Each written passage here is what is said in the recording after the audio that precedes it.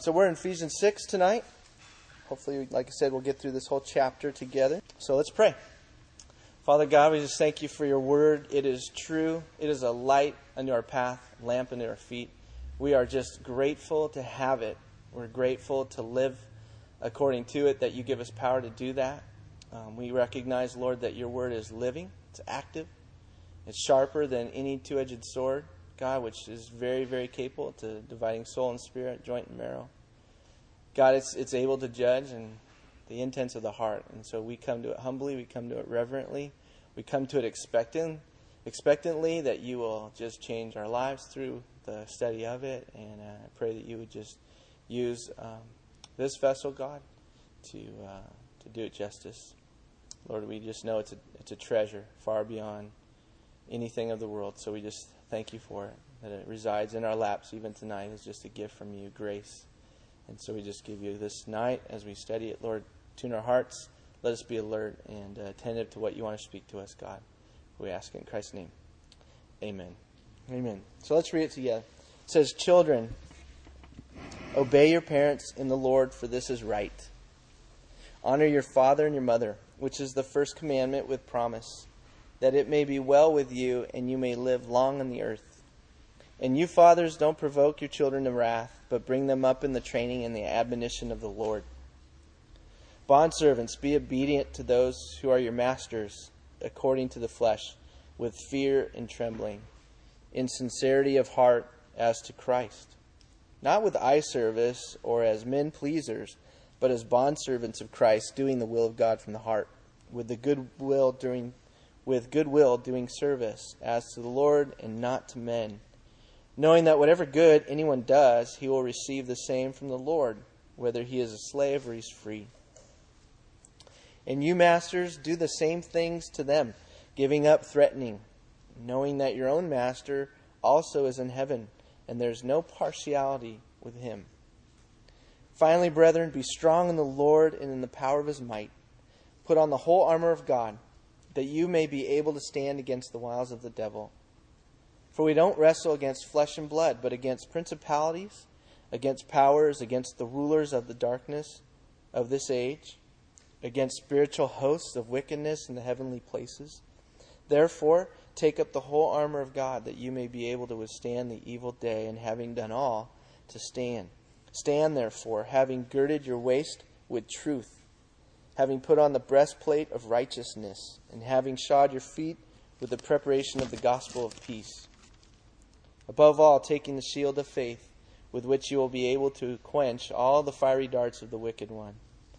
And take the helmet of salvation and the sword of the Spirit, which is the word of God, praying always with all prayer and supplication in the Spirit, being watchful to this end, with all perseverance and supplication for all the saints.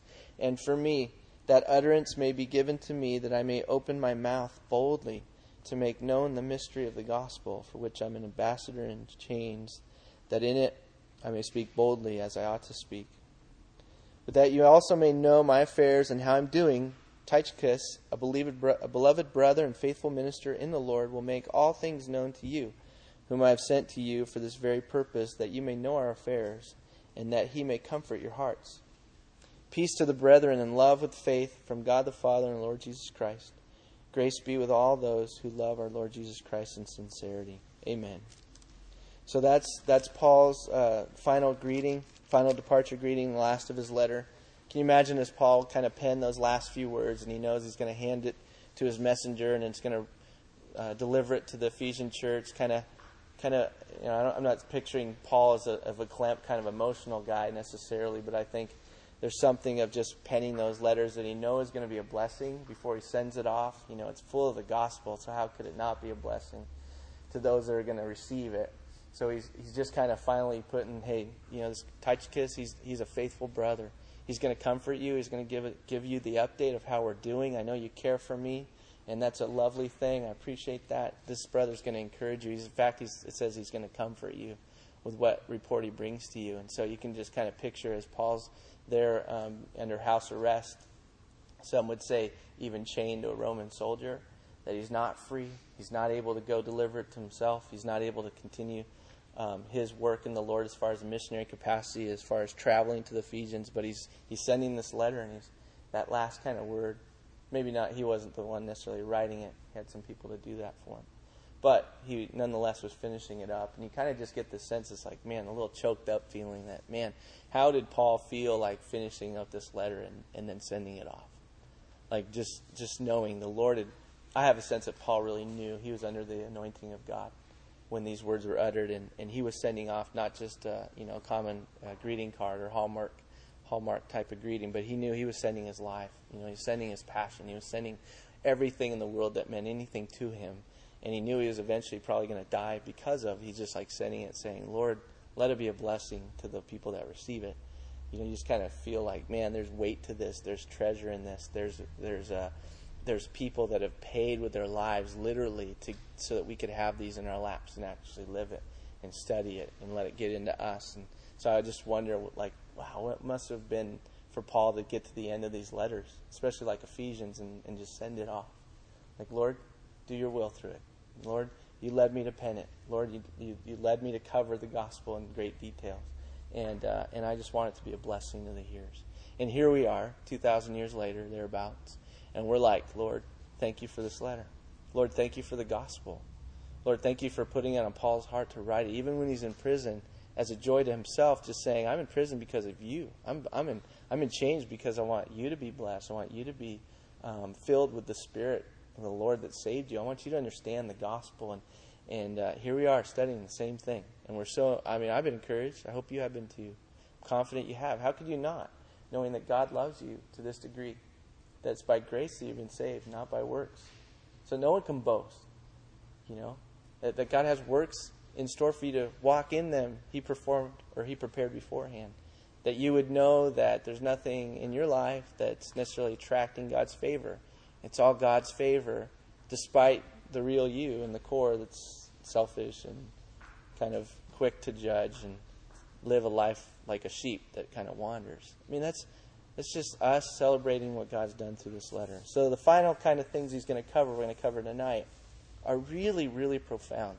Some of us might make the mistake of saying, this last section, there's kind of like, I'll put a pause on my attention span because it talks about children and their parents. You guys are adults. It's been a while probably since you had to kind of hear, if you guys were raised in a church or in Sunday school, this verse was quoted a lot for you, I'm sure. Obey your parents. It's God's will, obey your parents. But then you actually moved out of the house, or you kind of separated into adulthood, figuratively speaking, from your parents, and you took on a role as an adult. So when you get to these kind of passages that talks about children and parents, you're like, oh, I'm not a parent yet, and I'm no longer a child, so that doesn't apply to me. Let's get on to the sword of the Spirit. The problem with doing that is we miss something major that I think that God used Paul to write about. And then the next part is the bondservant master. I'm not a slave. So what does this have to do with me? I'm not a master. What does this have to do with me? We don't have slavery anymore. What does this have to do with me? How is it relevant? So we're going to talk about those things. So I encourage you not to check out because these are very, very significant. And I'll show you why. How it has to do with the gospel, like everything else in this book. The gospel, the gospel, the gospel. It's in these passages too. So let's start out with just talking about, first of all, children, obey your parents in the Lord, okay? Children, obey your parents in the Lord, for this is right. This is, in the Amplified, he would say, this is just and right. This is righteous, that you would obey your parents. And that word obey in the Greek, hupa kouo, which is basically to hear under a subordinate. Listen attentively. Heed or conform to the command or authority that you're under. That applies to you and me, right? Who's the authority you're under?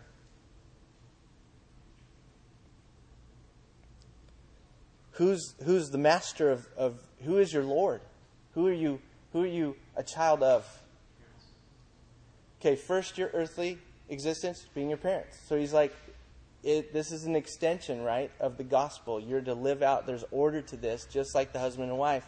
But moreover, you're a child of the Father, who is Jesus, is the Lord of your life. He saved you. He owns you. And we're going to get into why in just a second. But he's basically saying, this is very consistent Earthly, I could bring up other people like I did last week, but just say, this is a child, this is the church. Child has a parent, church has a parent. Child has a father, church has a father. All of us are in the church. All of us are included in this. Our Father is God. And we obey Him. We are put under His authority, His commandments. Right? Repeatedly in Scripture He says, obey my commandments.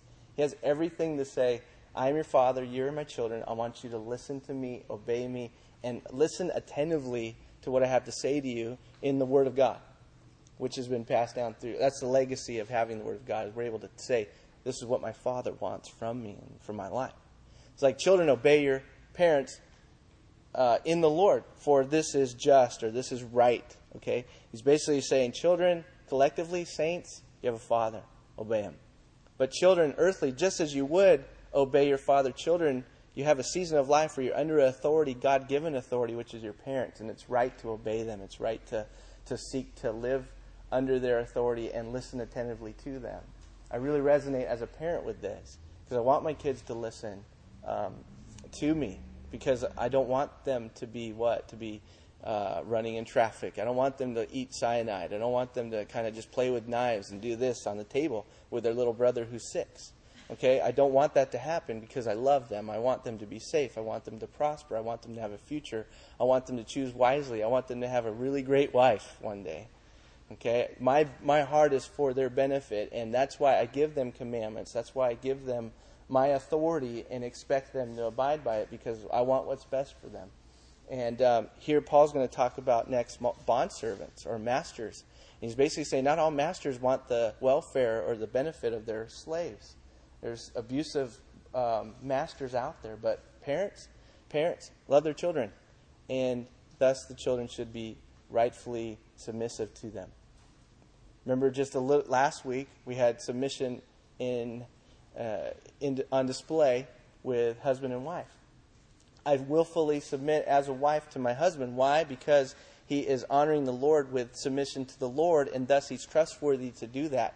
Parents, if their trust in obedience is to the Lord, they're going to be very good parents, most likely to their children. The children can obey.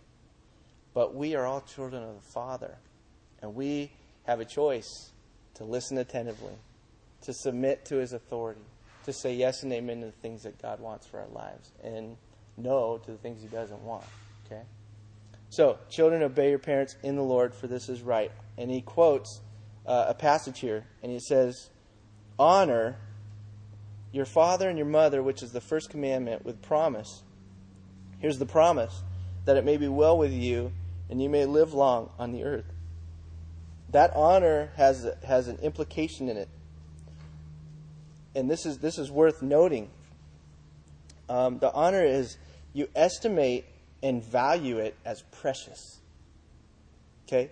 You estimate and you value as precious. Who or whom? Your father and your mother. You're saying, God has given me this gift. I'm valuing it. It's beyond just like getting a list of rules and kind of checking them off. It's, I value who's giving them to me. And thus I want to please them. Same with the Lord, right? Same with the Lord. You guys are young adults. You're young professionals. You could be very successful in your career. You want to estimate and value as precious the commandments of the Lord. You want to estimate and value as precious.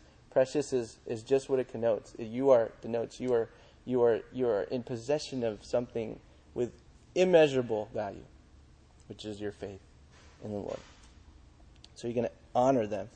And it will, what? Go well with you. You're going to prosper. Guys, when you walk with the Lord, when you set your life towards the Lord, when you obey His commandments, you're going to prosper in what you do. You're just going to prosper in a healthy marriage. You're going to prosper as parents. You're going to prosper as friends. You're going to prosper as roommates. You're going to prosper as employees. You're going to prosper as leaders. You're going to prosper as servants in the body. That's what happens when you honor, when you esteem and value your Father and set your sights to live for Him. And when you don't, we all know what happens when you don't.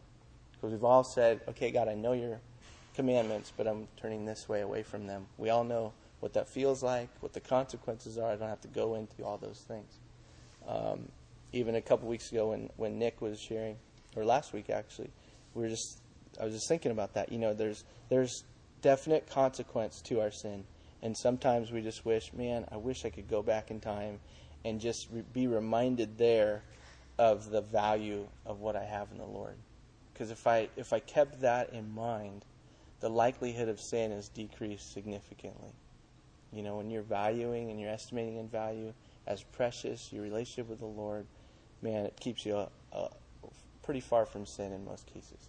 And thus, you prosper. Okay, thus you prosper. That's a quote from Deuteronomy 5:16. And it's in that Deuteronomy 5, he's kind of recounting the Ten Commandments again. But he adds that kind of comment. He's like, honor your father and mother, which is in the Ten Commandments through Moses. He's like, so we'll go well with you. So there's an order that God set up for us as people. By the way, some would ask, how long do I honor my father and mother in an earthly sense? Like, do I have to do what they want me to do? And it's interesting, when you're still single and you're on your own and you're working full time and you're like, you know, they still have input in my life. I'm not married, quote unquote. How often do I honor them? What do you think the scripture would say to that? Still honor them. Doesn't change. I still honor my parents. My dad's in heaven, but my mom is still honoring her. If I don't honor her, that's not a good thing to the Lord. It's not like I stop honoring her. But the moment you become an adult, then your parents are not going to be what's next. Don't provoke, fathers in particular, don't provoke your children to wrath, but bring them up in the training and the admonition of the Lord. You honor them as long as they're honorable and as long as they're your parents. But when you become an adult and you live on your own, there has to be a letting go, in a sense, and trusting you that you've been trained up in the Lord enough to where you'll make the decisions that honor them by your lifestyle, whether or not they're asking it or not. You know. But this is interesting. Yeah? Sorry, no problem. There's a dark Nissan Maxima with Sacramento, Sarah on the license plate. Oh, cool. Thanks.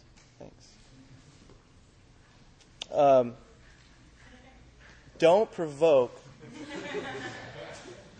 Don't laugh. That's rude. Anybody could have done that. It's all right. Fathers, don't provoke your children to wrath, but bring them up in the training of the Lord. It's interesting. I want you guys to note something. That word provoke, don't provoke your children to wrath. The words for provoke and wrath are the same word. Okay? He's like, basically, fathers, don't irritate. Don't provoke anger with your children to make them provoking of anger in your children. It's like, don't pass on bad patterns, basically, which have to do with provoking and irritation. And so even as Paul's looking at fathers, he's like, you just don't own your kids. They're not just property. They're just not people that can help you get things done around the house. They're not just people to order around.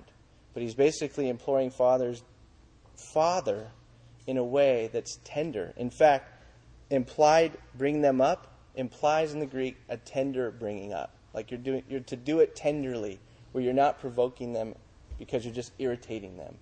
That word provoke there's two parts to it. Like the Paraclete, the Holy Spirit, it's come alongside, the one to come alongside you. This is to come alongside, but to be doing the opposite of the Holy Spirit. You're not bringing comfort. You're just kind of poking in the wrong place. You're irritating. But you're walking alongside them as you do it. And personally, this is where I get convicted, because I even last night, my wife can attest to this. I just had to really apologize to my kids, to say I am losing patience with you guys. And I'm sorry for what comes out of me when I lose my patience. And I, for one, thought I was extremely patient growing up. I just thought I had a gift of patience, you know. And then the more and more I got older, I realized I didn't really have any kind of gift of patience. And when I got married, that was affirmed. And then when I started having kids, that was even more affirmed. And my poor family has to deal with me being sanctified, that I'm not perfected yet in that way. And so my boys, you know, I was really, even last night, just like, it is so hard not to do this. Like just to have them, like to hold up a mirror sometimes and just say, do you realize how you're treating your dad, or you're treating your mom, or you're treating each other? I just want them to see clearly sometimes what that looks like. And it's like, that's not grace operating, right, at that moment. It's like God does that to me. It's like, just look at how ugly you are right now. It's like, he doesn't do that. He operates out of grace. He doesn't provoke me to anger. He's slow to anger. And thus, that's my example. So my goals as a father, as much as I'd like them to be reflective of the Father, of my Heavenly Father, I just, to be honest with you, I fall way short. And even this morning, we had a heart-to-heart, there's 4 of us, talk. In the middle of it, I sent my 6-year-old to his room because he couldn't maintain it. So there was 3 of us, and then we brought him back, and he was able to sit down, and we were able to just continue our talk. But I had to apologize to them.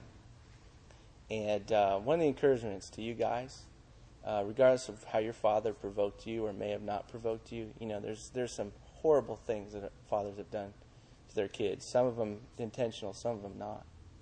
But I would say that one of the main things you can do as a father to be godly is not be perfect. You won't do it.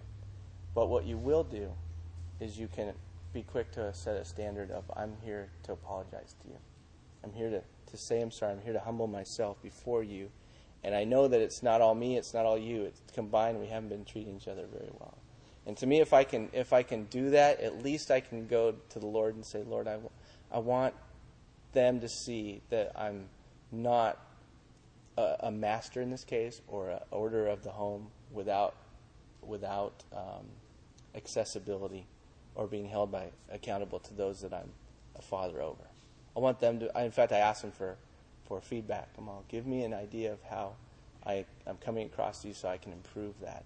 I pray that that's used by the Lord to bless them in my imperfection, in my quick to be frustrated times. And it's usually right around 9 to 10. Wendy's at a show and she's gone, and I'm trying to get him to go to bed. And I'm like, last night I was like, will you just go to bed? and I just like, I'm losing it. And then I'm just like, I have to apologize to him. So I can't go back. I can't pretend it didn't happen. I can't be like a perfect dad all the time. But at least I can go back and say, I'm sorry. Please forgive me. And help me. Pray for me. I asked him to pray for me, that I would be a good dad in those times of frustration. And we had a great talk. And they actually ended up apologizing to me, and we reconnected. So I'm sharing that with you just to say that there's a tender way to parent and there's not a tender way to parent. And Lord willing, you'll be parents that are tender. You'll be parents that are accepting of feedback from your kids, that you won't be walking alongside them and just demanding things from them and all the while provoking them into anger, as if a parent relationship is God-given so that the parents can just give a list of rules that the kids abide by, and if they do it well, then everything's cool, and if they don't, then they're, you really pay. And that can go all the way into abuse. So I'm living out this right now as we go through it. I didn't like to study that picture today because I was convicted already. But I am thankful that God is a father that I want to be like. Thank God that we have a father that is slow to anger. Can you imagine? If I get this frustrated, my kids whom I dearly love, then if without God's control over himself, that he doesn't go off the handle when I'm frustrating to him, without a governor over that, for him to be perfect in that way, we'd all be toast. We'd be those, like in the cartoons where you had lightning come down and all that's left is that black spot and there's smoke. That would be us. That would be us. Multiple times, maybe 50 times just for one thing. But praise God, he's not like that. He's slow to anger. He's rich in love. He's forgiving. He's patient. All those things. It's almost too good to be true, but it isn't. That's who he is. So he's just saying fathers be like that. Now, here's a real cool thing. What is the first word that it says in verse 5 in your version of the Bible? Okay, just a couple, one at a time. Tim? Servants. What version is that? This is New King James. Okay. Someone else over here. Slaves. Okay, what version do you have? ESV. ESV. Okay. Over here. Anything different than that? Bondservants. Bondservants. Okay. So, anybody have anything different than that? Probably not. Bondservant, servant, and slaves. In the Greek, in the whole Bible, this term, you have to know what it's about. You have to know. It's full of the gospel and full of our relationship to God and his relationship to us. Bondservant is a good one. Slave is better. Slave is better. Slave is actually the term. It's called doulos in the Greek. many of the translations that choose the word that's used all over Scripture, that do translate it servant. I've heard other teachers put it this way, that the only reason they use servant instead of slave is because of the bad connotation slavery's had in our country, in our history, and many times over in human history. Slavery is just, it brings the wrong image to mind of an abusive type situation. And for us to be considered slaves to the Lord or slaves to one another is just not something we want to look at. But really, it's the only thing, it's the only term, especially in the context of this day and age where over 6 million people were slaves in the time of the Roman Empire, that it was all over the place. And these weren't people that were just like, let's get a union going and demand our rights from our masters. This is indentured servitude. This is, you owe a debt, you're my slave now. You're born a slave, you're in slavery, that's all you know. Your masters, you're totally dependent upon them. This is a term we're given as Christians. We are slaves of Jesus. But moreover, Jesus was the slave to his Father. That everything Jesus did was at the will of his Father. That's the goal that we have been given. Look at this. It says, doulos, be obedient. Slaves, be obedient to those who are your masters. Do you see how if you say servants, it's kind of like an optional, like, a butler or somebody, one with elevated privileges. It's not saying that. Why are we so confident in that? Because he's talking about your masters. He's like, slaves, be obedient to your masters according to the flesh, with fear and trembling in sincerity of heart as to Christ. How many rights do slaves have? None. Zippo. Your master says what you do, and you do it. And that really goes square in the face to everything we hold dear as democratic Americans, right? I'm nobody's slave. I'm a free person. In the New Testament, it talks about we're all one in Christ. There's no male, female, Greek, or Jew, whatever, slave or free. Do you guys remember that? In a sense, we're not slaves to God as in the sense of where we are children. But if you go through the Scriptures, I guarantee, if you look up the Greek word for the word servant as many times as it appears, especially in your New Testament, it's going to be doulos. And there was only slavery, okay? There was only slavery in this time. There wasn't like a servant like we would think. So I want you guys to remember, whenever you get across a passage with a servant, I want you to remember slave. Because what it does is it changes those verses and makes it much more powerful, especially in terms of, turn over to Philippians with me real quick. Okay, Philippians, just the next book, okay?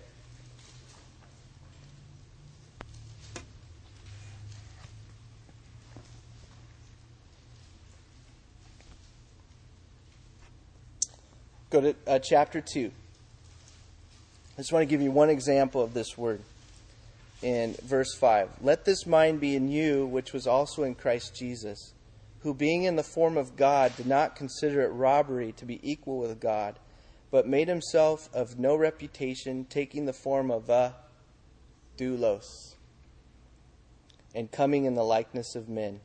And being found in appearance as a man, he humbled himself, became obedient, in terms of slavery, okay? Be obedient to his master, his Father, even to the point of death, even to the death on the cross. Do you see? Everything Jesus did was to please his Father.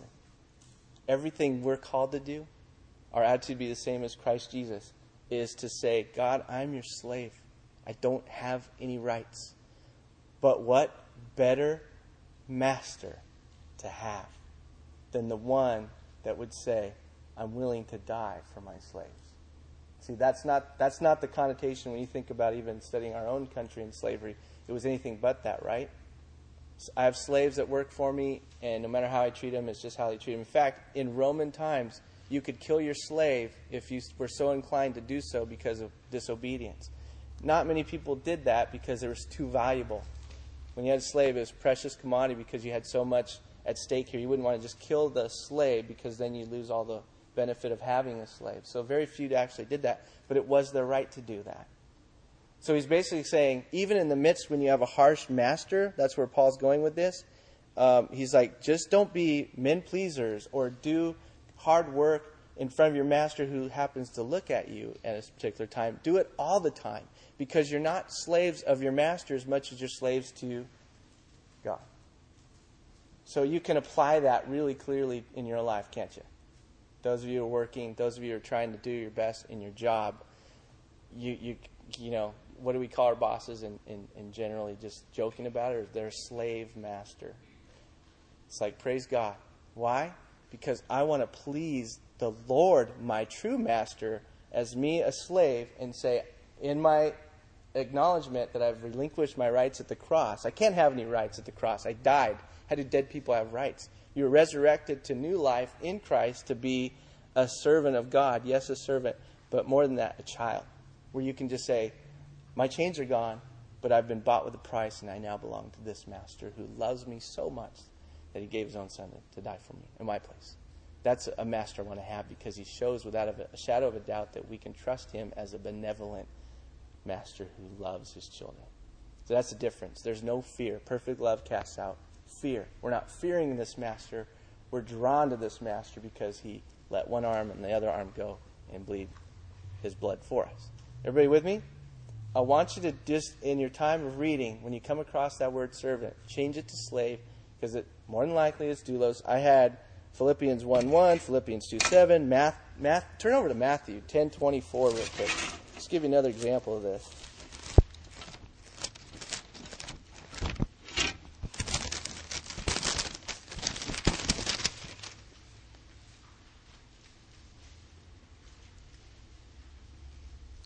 Uh, 22, and you will be hated by all for my name's sake, but he who endures to the end will be saved.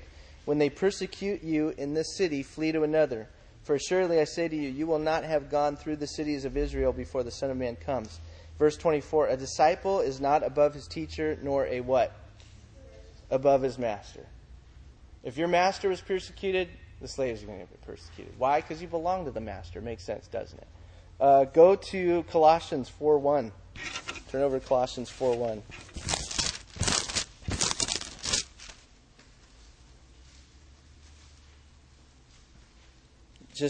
It's another one of Paul hitting the same thing as in Ephesians, where he just says basically straight out, masters, he knows slavery is everywhere. He didn't come to abolish it because it was just a system that was there. But what he says was, in the midst of this system, where you do have corrupt people in control of other people, he's just saying straight out, masters, when you come to Christ, you don't have any rights because now you're a slave yourself. So he's saying, masters, give your bondservants or your slaves, your doulos, what is just and fair, knowing you also have a master in heaven. Go to Romans 6:16. Back and forth. Bobbing and weaving.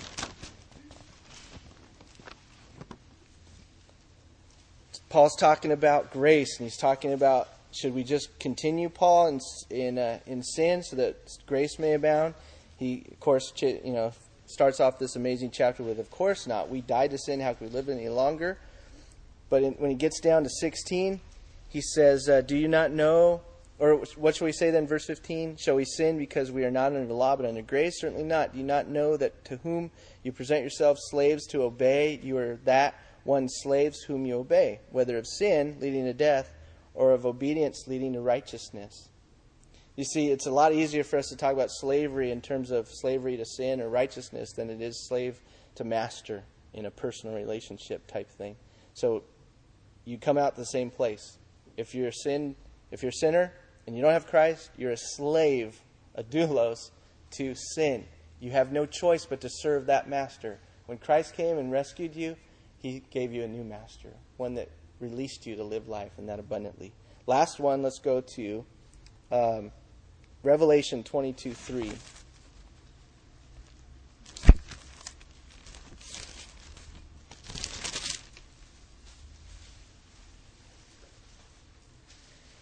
And he showed me a pure river of water of life, clear as crystal, proceeding from the throne of God and of the Lamb. In the middle of its street, and on the other side of the river, there was a tree of life, which bore 12 fruits, each tree yielding its fruit every month.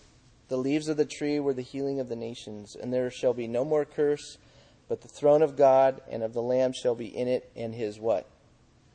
doulos, shall serve him for all eternity. We're going to be privileged to be God's slaves. Privileged. Why? Because the master is so, so good. Women that are married to godly men, they're privileged to be submissive to those men. Same thing. When you have somebody good at the helm, it's not that difficult to submit to them. So, that's what Paul would be saying. He's like, we're slaves to sin or we're slaves to God. Praise God, we're slaves to Him. So if you're a master on an earthly level, if you're an employer, if you happen to have employees, if you happen to have people under you on projects that you're trying to contribute to, how do you treat them? That would be our application. Are you treating them as you would just kind of serfs to your kingdom? Or are you treating them with utmost respect and love and service yourself? Being like Christ and coming under them to serve them as best you can. You don't step up in the kingdom, right? You step down. The greatest in the kingdom is what? A slave, Jesus would say. You with me? Amazing. Amazing. I love this part of Scripture. Finally, in verse 10, back in Ephesians 6, finally, my brethren, be strong in the Lord and in the power of His might. Put on the whole armor of God that you may be able to stand against the wiles or schemes of the devil. For we do not wrestle against flesh and blood, but against principalities, against powers, against rulers of the darkness of this age, against spiritual hosts of wickedness in the heavenly places. Therefore, take up the whole armor of God that you may be able to withstand in the evil day, and having done all to stand. So he's basically saying, don't be strong in your own thing. He's going to go into the armor. It's not meant for us to kind of just run kamikaze and just go, I'm going to get them all. I got the armor on. I'm going to go take out the spiritual forces of darkness. So no, let me just set the stage for this. You're going to go in the power of the Lord. You're going to be in His strength. Be strong in Him. You're going to have armor, yes, but you're going to be in the Lord, and that's the best, safest, most blessed place to be. Be in the Lord. Be strong in the Lord. That's where the strength comes from through this life. But He's like, you have a job to do. You got to put it on. You got to put it on. If He's telling you to put it on, and He's looking at a Roman soldier possibly right next chained to him, Paul's just like looking at the guy next to him and saying, yeah, that pretty much fits what God's given us. And he's kind of looking up, down to his feet, up to his helmet. It's like there's a purpose for each of those pieces of armor, isn't there, for a Roman soldier? There's a purpose for each and every one of them. And he's like, you know what? That matches spiritually. You have a choice as a soldier to put your armor on before you go into battle. If you don't, how foolish is that? Well, the reality is we live in a continual battle, and Paul wants us to know for sure what that battle is and who it's against. It's not against other people. It's not against the people that frustrate you. It's not against the people that would curse you or belittle you because you have faith in Christ. It's not the Islamic people. It's not the such and such in India and the caste system there. Although those are wicked schemes, it's set up by principalities behind the scenes in the heavenly realms. Not the people that are subject to slavery still. Okay? So we find ourselves welling up with frustration or hatred towards people. We've missed the boat. Our adversary is not other people that are blinded to the reality of the gospel. Those are not our enemy. The enemy is the ones who's blinding the people and working to bring about keeping those people away from God in true deliverance, freedom from their slavery to sin. So he's just basically saying, when you go out to battle, remember who you're battling and remember what armor you need to put on. So basically, who are you battling? You're battling spiritual forces. The devil is not omnipresent. Okay? He's not omniscient. He doesn't match God. It's not toe-to-toe MMA fight in a cage where it's Jesus and the devil, and they're kind of, It's God is omniscient. God is omnipotent. Satan's created. He's only in one place at one time. He doesn't know your thoughts inside and out. He can't go in and out. He may have more accessibility to patterns of behavior and those kind of things, and he may have spiritual things like he can understand what tendencies you may have, but he's not omniscient. He doesn't know everything. But he definitely has an organized system of principalities and powers at work with him, being demons, being those things that are set up in conjunction with one another. So he's very good at systematically attacking the church in all its locations. But we can't get overzealous that around every other rock or under every other rock is an attack from Satan. Not necessarily so. But Paul would say, when you go to battle, when you're living this life, you are in a battle. That's for sure. So don't go out without your armor on. He basically starts listing what those armors are, those pieces are. Girded with truth. You know, the truth around your waist, the belt for, I tucked in my shirt for the purposes of demonstration tonight. The belt actually kept other places, other parts of the armor together, in place, okay? Your truth keeps us with everything else in operation. If you're off with the truth, you're off with your armor. Doesn't matter. It also held the sword, didn't it? The belt held the sword. And it was a smaller sword. It wasn't a bigger sword. It was a smaller sword, more like a, close infighting. That's the word of God. Okay, your breastplate of righteousness comes from just knowing who you are in Christ. That you have righteousness imputed to your account. It's not what you're earning. The devil comes and says, or one of his dominion just kind of whispers quietly, just like, you are the worst Christian ever. You can't go to church today. You are such a hypocrite. Those kind of things. You need your breastplate of righteousness, don't you, in those times, especially to say, I'm in Christ and I'm accepted in the beloved. You're just taking that belt and you're like, this is the truth in response to that lie. And the righteousness is shield me, one, from God, his wrath, but moreover, from attacks of the enemy. The sheet, the shod with the readiness of the gospel. In a Roman, you guys know this, where the Romans had part of the bottom of their boots, their sandals, where you could dig in, kind of like cleats. I played baseball, so you can dig in the box.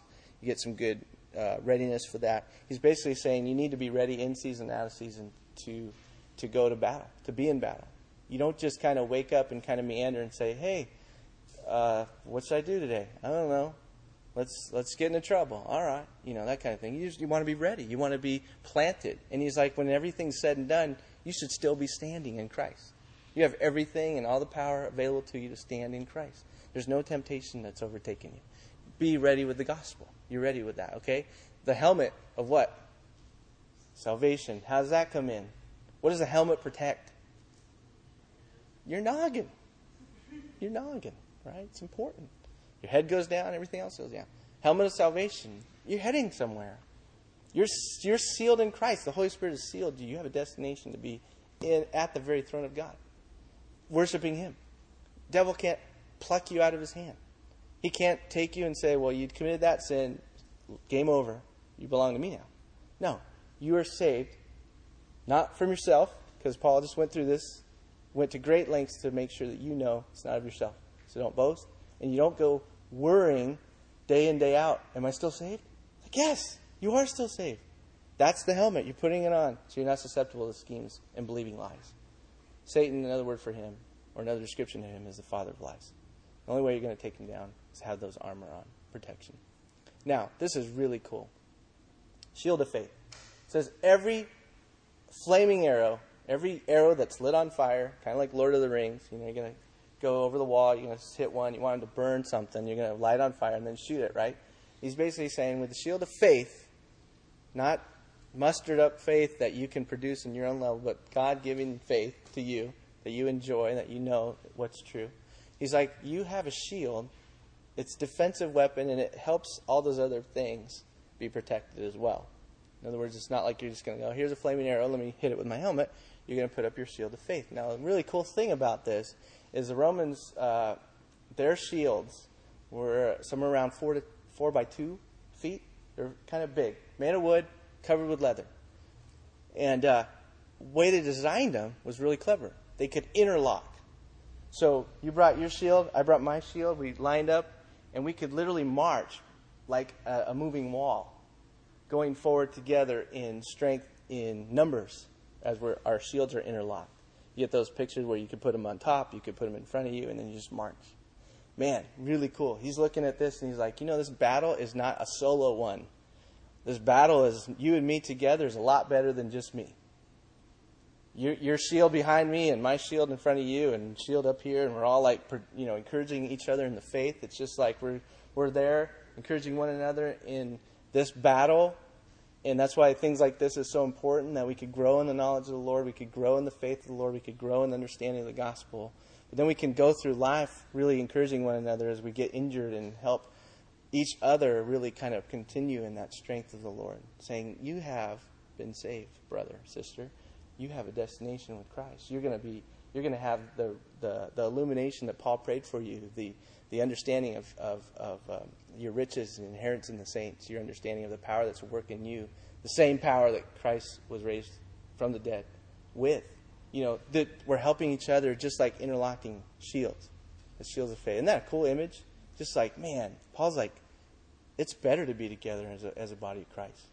And we're not going to go out and kind of just with our swords and just start beating people and cutting off ears like Peter did. We're going to go out, we're going to pray. We're going to go out, we're going to serve. We're going to go out, we're going to bless. We're going to go out, we're going to have shields of faith up, and we're going to go forth in victory that Christ has already purchased for us. Isn't that amazing? That's what you've been called to. And that's what Paul's just saying. He's like, don't go without your armor. And better yet, go out together. That's why it's so damaging when the body of Christ is divided.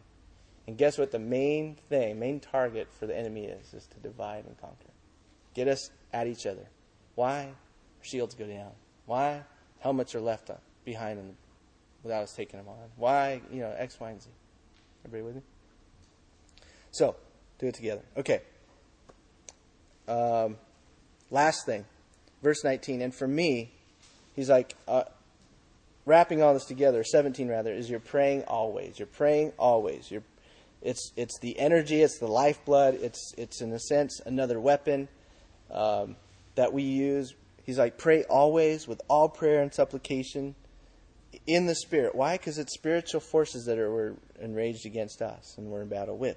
He's like, go to battle to the Lord, lift up your prayers to the Lord and do that. Being watchful to this end with all perseverance and supplication for all the saints. In other words, being watchful and going to battle in prayer. And for me, the utterance may be given to me that I may open my mouth boldly to make known the mystery of the gospel, for which I'm an ambassador in chains, that in it I may speak boldly as I ought to speak. Now this is really encouraging to me, and I'll tell you why. It should be encouraging to you. Is I think Paul was just saying and admitting straight out, I need help. I need power. I need God to not let me cower when I really need to not cower. Because you think of all the things that Paul went through, and we kind of elevate Paul to this super Christian level, and we're like, I could never get there. I mean, I'm fearful of dying. I'm fearful of just suffering. I just, when something comes up about Christ, I don't speak up that boldly in the midst of coworkers or friends or family. You just may feel like I'm a weaker Christian. You're like, I could never be like Paul. I think Paul just knew he was really dependent in a lot of ways on the prayers of the saints. That he wasn't just going and everybody else was following, trying to attain a Paul level. He was going in the power of God, knowing I'm dependent upon the body of Christ, really supporting me through prayer. Because if they don't pray for me, I'm susceptible to cowering in the face of temptation to do so. And so what it encourages me to do is just to say, I'm just like Paul. I need your prayers. You guys need my prayers. We're in this together. I don't want to cower. I don't want you to cower. I don't want us to fail. I don't want us to get derailed. I don't want us to succumb to the sin and the trappings they're in. And us kind of getting over the side of the road instead of marching down the middle of it. We need each other. And Paul is just saying, hey, I need your prayers, guys. I need you to pray specifically that I would be bold. And ultimately, Paul, it cost him his life. It cost him his life. And that's the ultimate need for prayer, right? To be bold to the point of your own demise, where you're saying, I'd rather die than to forsake my Jesus. And I need your prayers to get there. I'm not there in my flesh by any means. Neither are you guys. But together, if we lift up each other and we pray for each other, and God, would you just empower my brother, my sister to speak boldly, to live a life for you, to live in the freedom of the gospel, which we've lived or learned about in the last 8 weeks. Man, we need each other in our prayers. Amen to that? Amen to that. None of us are above that. So peace, love, faith, grace be with you all. All those who love the Lord with Jesus Christ in sincerity. Amen. Amen, Paul. That's what we can say. So thus, we close the book on that letter. And we never let Ephesians get too far away from you, okay?